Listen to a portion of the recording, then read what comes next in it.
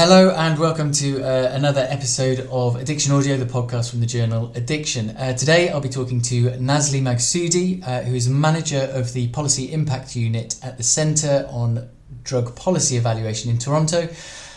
She is also a PhD candidate in Health Services Research at the Institute of Health Policy Management and Evaluation within the University of Toronto.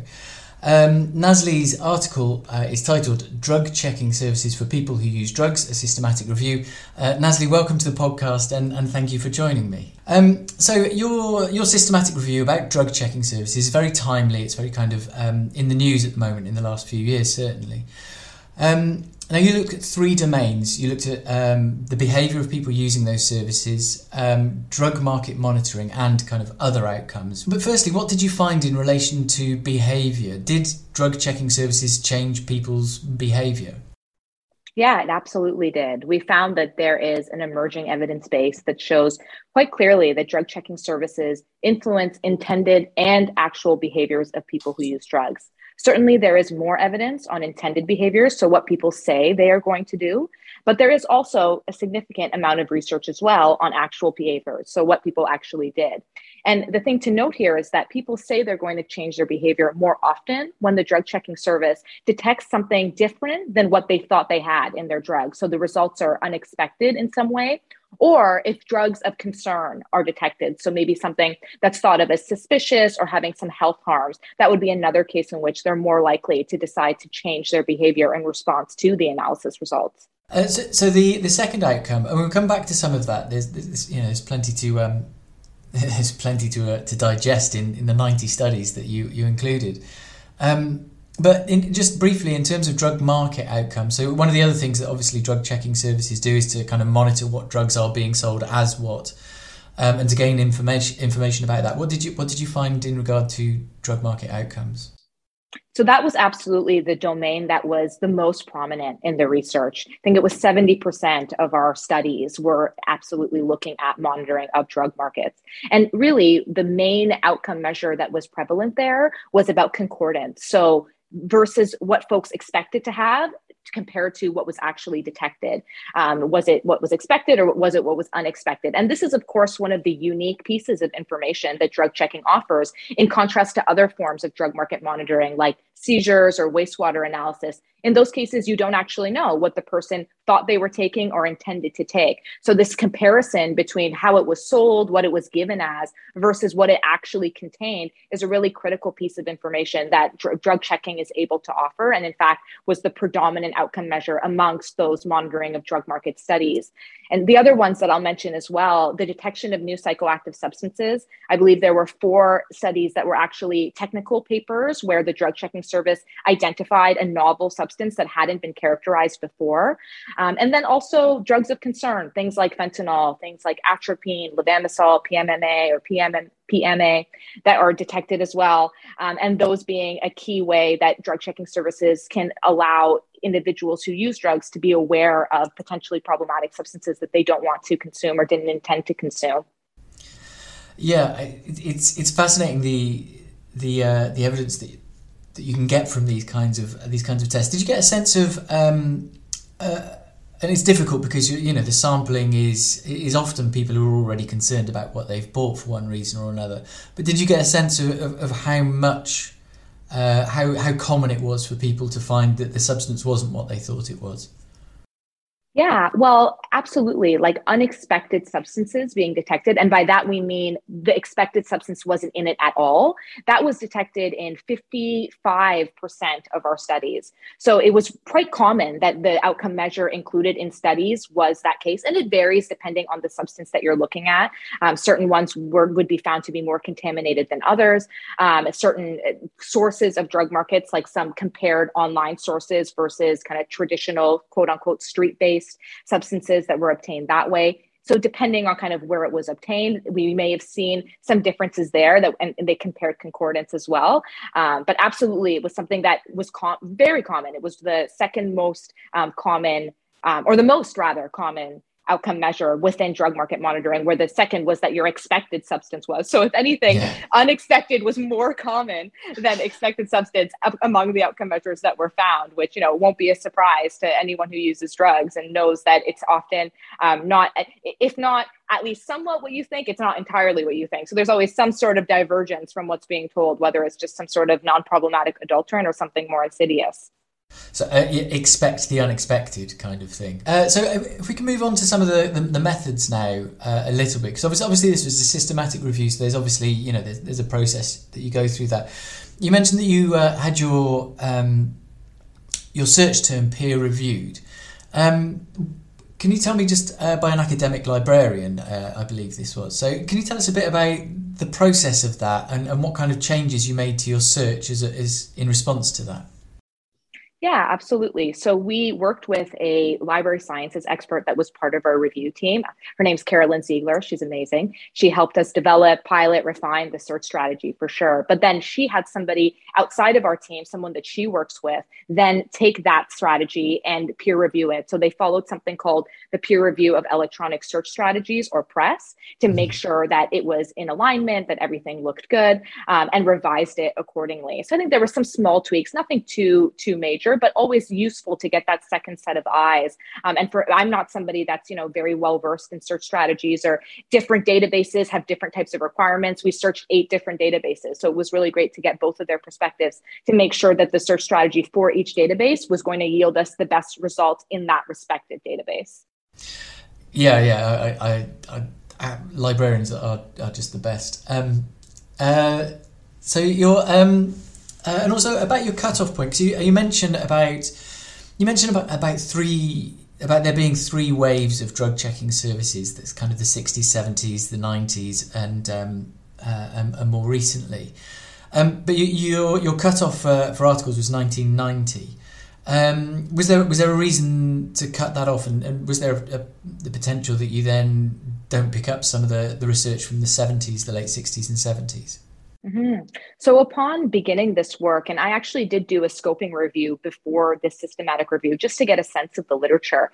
And my longstanding understanding, and I think many people in harm reduction and drug checking, there's this common, misconception that drug checking emerged in the 1990s in Europe. DIMS in the Netherlands is often pointed to as 1992 being the first drug checking service. So when we established our eligibility criteria, we used 1990 just in case there was any pre-work before 1992, but thinking with that in mind.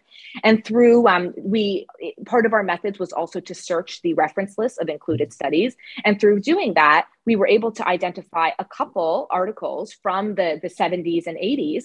And we found that actually drug checking services did exist in the late 1960s and early 1970s, kind of during the rise of the psychedelic counterculture, like Summer of Love in the US. And then they were expanded in Europe. So I'm really careful to say where the origin is. I'm not sure. In fact, in one of the articles from 1974 that was talking about the various kind of US-based drug checking services in different states, the author mentions visiting street drug analysis services in Western Europe in 74. Wow. So I wish I could take a time machine and go back and find out what was happening then. But absolutely, I think our sense from myself and our senior authors was that we're covering, 30 years of data. So if anything, the most relevant data also exists post 1990. It was of interest for me to see those couple studies. And certainly we built it into the systematic review in the background section so that folks can know about that first wave and the early origins. But really through just some searching that I did to after recognizing that there was that paper from 1974, I think there's just a couple of articles. It didn't seem that there was a bunch of literature from them anyway. So I do not think that we have missed a lot, but I think it's still relevant to point to in terms of a historical correction for many that thought they knew the origins of drug checking. It's a little more muddy than that and earlier. And so you've got this 30 years. It's slightly terrifying that 1990 was 30 years ago. But you have this 30 years of data on drug checking services. Did you get a sense that they had changed over that time? That some of the ones from the 90s were using perhaps different technology or different methods to more recent ones?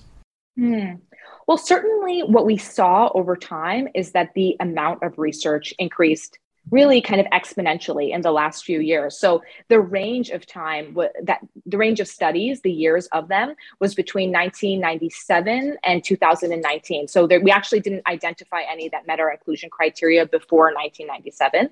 But really the early of that, kind of before 2014, there was just shy of 29% of our studies fall before 2014. And then between 2014 and 2016, it's just about 24%.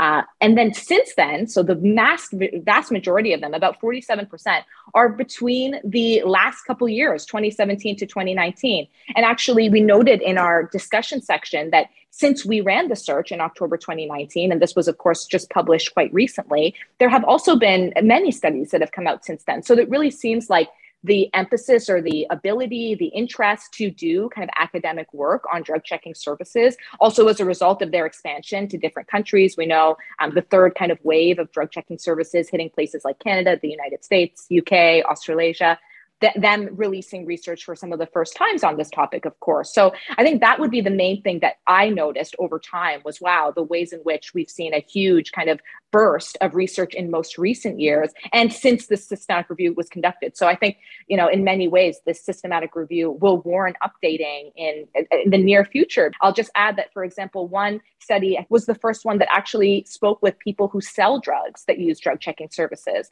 There's a little bit of that in the studies that were included, but it was more so people who use drugs speculating about what people who sell drugs would think or what their barriers would be to access. But to actually have that population, like that's a whole new subpopulation that hadn't been researched at all before. So I think really important pieces are continuing to come out, and I expect that won't stop.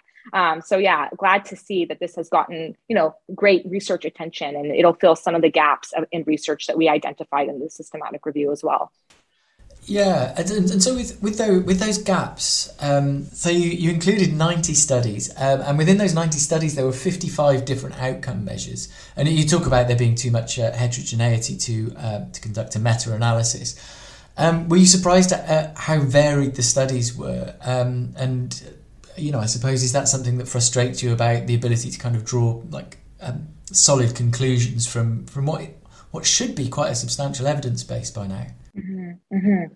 I mean, first I'll say that I was very surprised that there were 90 studies that met inclusion criteria. Having done the scoping review before, I was kind of speculating maybe 30, 35, nowhere near this amount. And the reason why it was so many studies, I think, has to do with the fact that we had no language restrictions, that we included peer-reviewed conference abstract. There's a good chunk of the studies that are actually peer-reviewed conference abstracts, so not very lengthy, but still nonetheless added to the number of included studies. And we also included gray literature on the primary domain of interest, so the behavior change amongst people who use drugs that access drug checking services.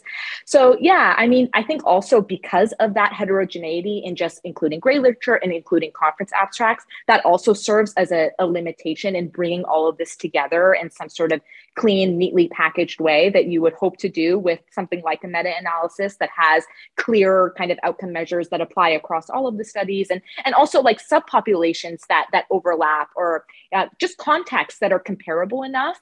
We know that the differences between quote unquote party goers, or people in party settings, if you will, that access drug checking, is not going to be really comparable to quote unquote structurally vulnerable people who use drugs, people who inject drugs or use supervised consumption sites and are at risk of overdose and have had drug checking services expanded to reach them for those reasons.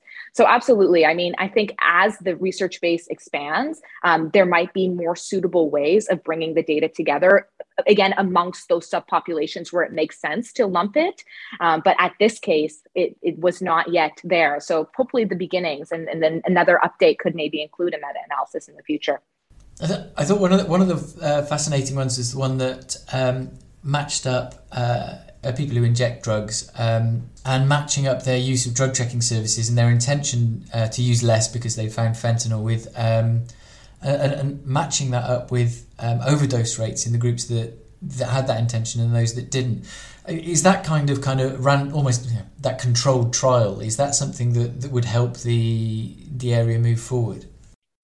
Well, what you're referring to as well is the only study in the entirety of the systematic review that linked to linked it to health outcomes. So it actually linked their drug checking results, what they did in response to them, to health outcomes. And that was at a supervised consumption service where it was a little bit easier for them to see if, an overdose did occur after the individual had their drugs checked on site and they went to use the supervised consumption service. And then if naloxone was administered as well. I think that's the one you're talking about. So yeah, that is one of the gaps in the literature for sure, is linking what people intend to do, what they say they did, with the health outcomes that then followed. So I would love to see more research like that.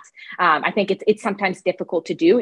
A supervised consumption site presents a context where that's maybe more possible than something like a music festival where there isn't that follow-up. Folks just kind of walk away after getting their results and their harm reduction tips. But absolutely, environments like that do allow for a little bit more of a monitoring and seeing, well, what did this actually lead to when the person did continue to use the substance? So hope to see more of that in the future for sure. What would your advice be to, based on the findings of your systematic review, if you have policymakers out there who are considering implementing drug checking services at perhaps a festival or a club or any location? If you've got somebody who's considering a drug checking services, what were the key kind of findings of your review that would help policymakers? Absolutely. I would strongly recommend that they implement drug checking services in their locality. Of course, it needs to be tailored to the specific context, to the people who use drugs there. There are so many different models for drug checking, whether it's mobile services, fixed services, or the distribution of kind of analysis methods that folks can take home and use on their own. So figuring out what works in your context is super important. But for the perspective of allowing individuals to make more informed choices, we know from the systematic review that they do make changes in their behavior. They do take that information into account. And whether it's choosing to not use, choosing to use less, choosing to seek more information before they use, that gives them information to make more informed choices about their substance use. And in and of itself, I think that is a sufficient reason. But if not convinced by that, I think the monitoring of drug markets is just such a critical piece. And of course, the most well-researched effect or impact, if you will, of drug checking services, that you can kind of monitor what's going on, and in a unique way, as we talked about, and in kind of a real-time way, that this is actually what is circulating now on the ground amongst people who use drugs. And there are ways in which that, of course, reaches individuals beyond just those that are dropping off samples to be tested or checked at the drug checking service. They can reach much broader of a population when you combine those results anonymously, and of people who use drugs, of people who serve them, harm reduction workers, clinicians, anyone who interacts with people who use drugs should really know what types of substances are actually being consumed that may differ significantly from what is being consumed. And if I can give one example from Toronto, we've seen in Toronto's drug checking service a huge rise in benzodiazepines, things like etizolam, that are being found in opioids. And folks, are not intending to take benzodiazepines. But now, because it's so prominent in our opioid supply, and sustained use of benzodiazepines does have effects. You can have withdrawal symptoms and various outcomes that are affected by that. So it's really important for a clinician who's engaging with someone who uses opioids regularly to know that this person has long-standing benzodiazepines in their system, that they might be unbeknownst to them, but is certainly going to have ramifications for their healthcare and their health services that are needed. So I think it goes a long way to actually know what folks are taking, and not only for them, but also for the people who serve them. So hopefully that would convince the politician.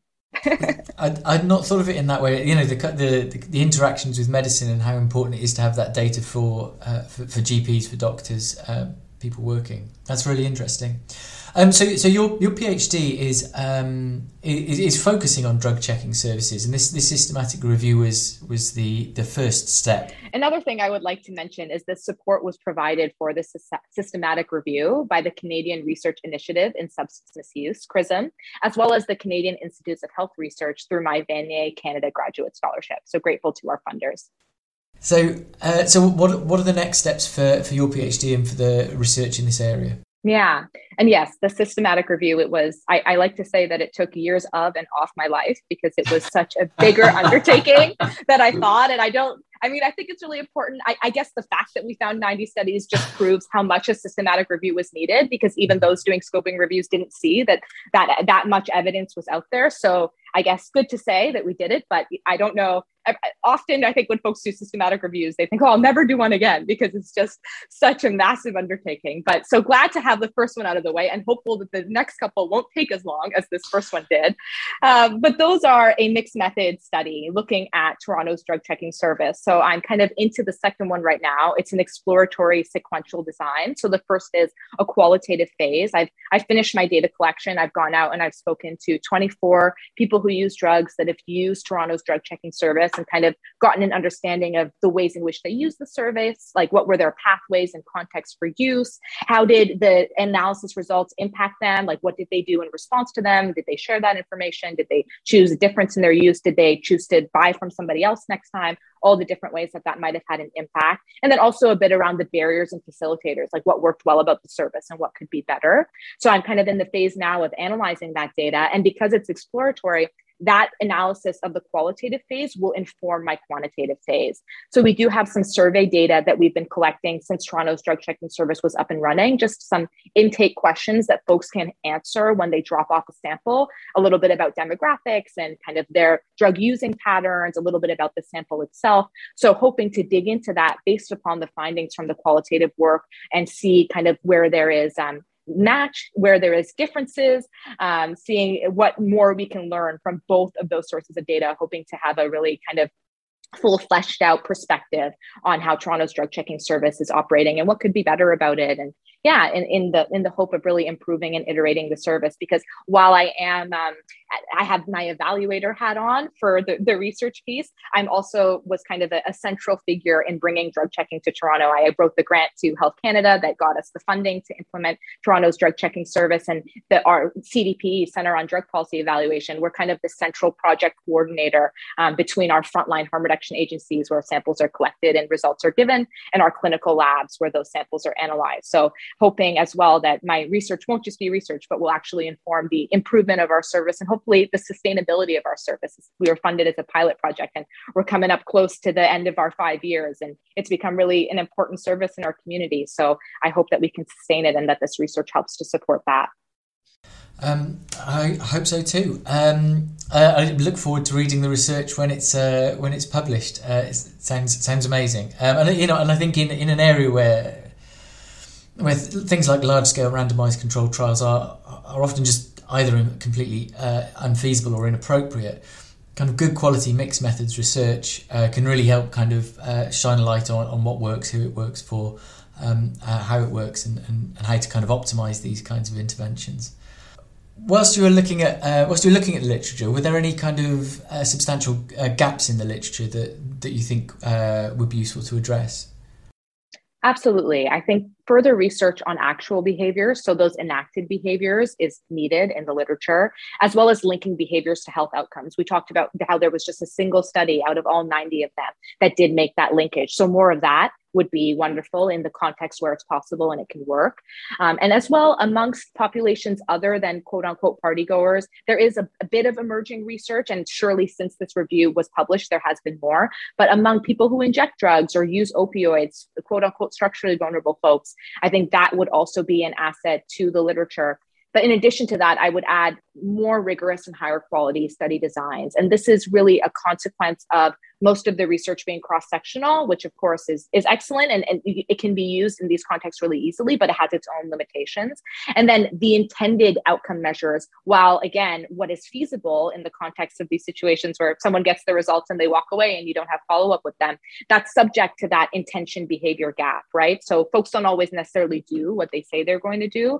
So I think if we can focus on actual behaviors, even though, self-reported historical recall also has limitations, but maybe it's a little bit more rigorous than intended behaviors, not to undermine any of the excellent research that's been done. I think this has all gotten us to a really wonderful place, and I'm glad that the systematic review could bring it together and show that there is strong research, but I think there are ways in which that we can continue to enhance the evidence base as we move through the years.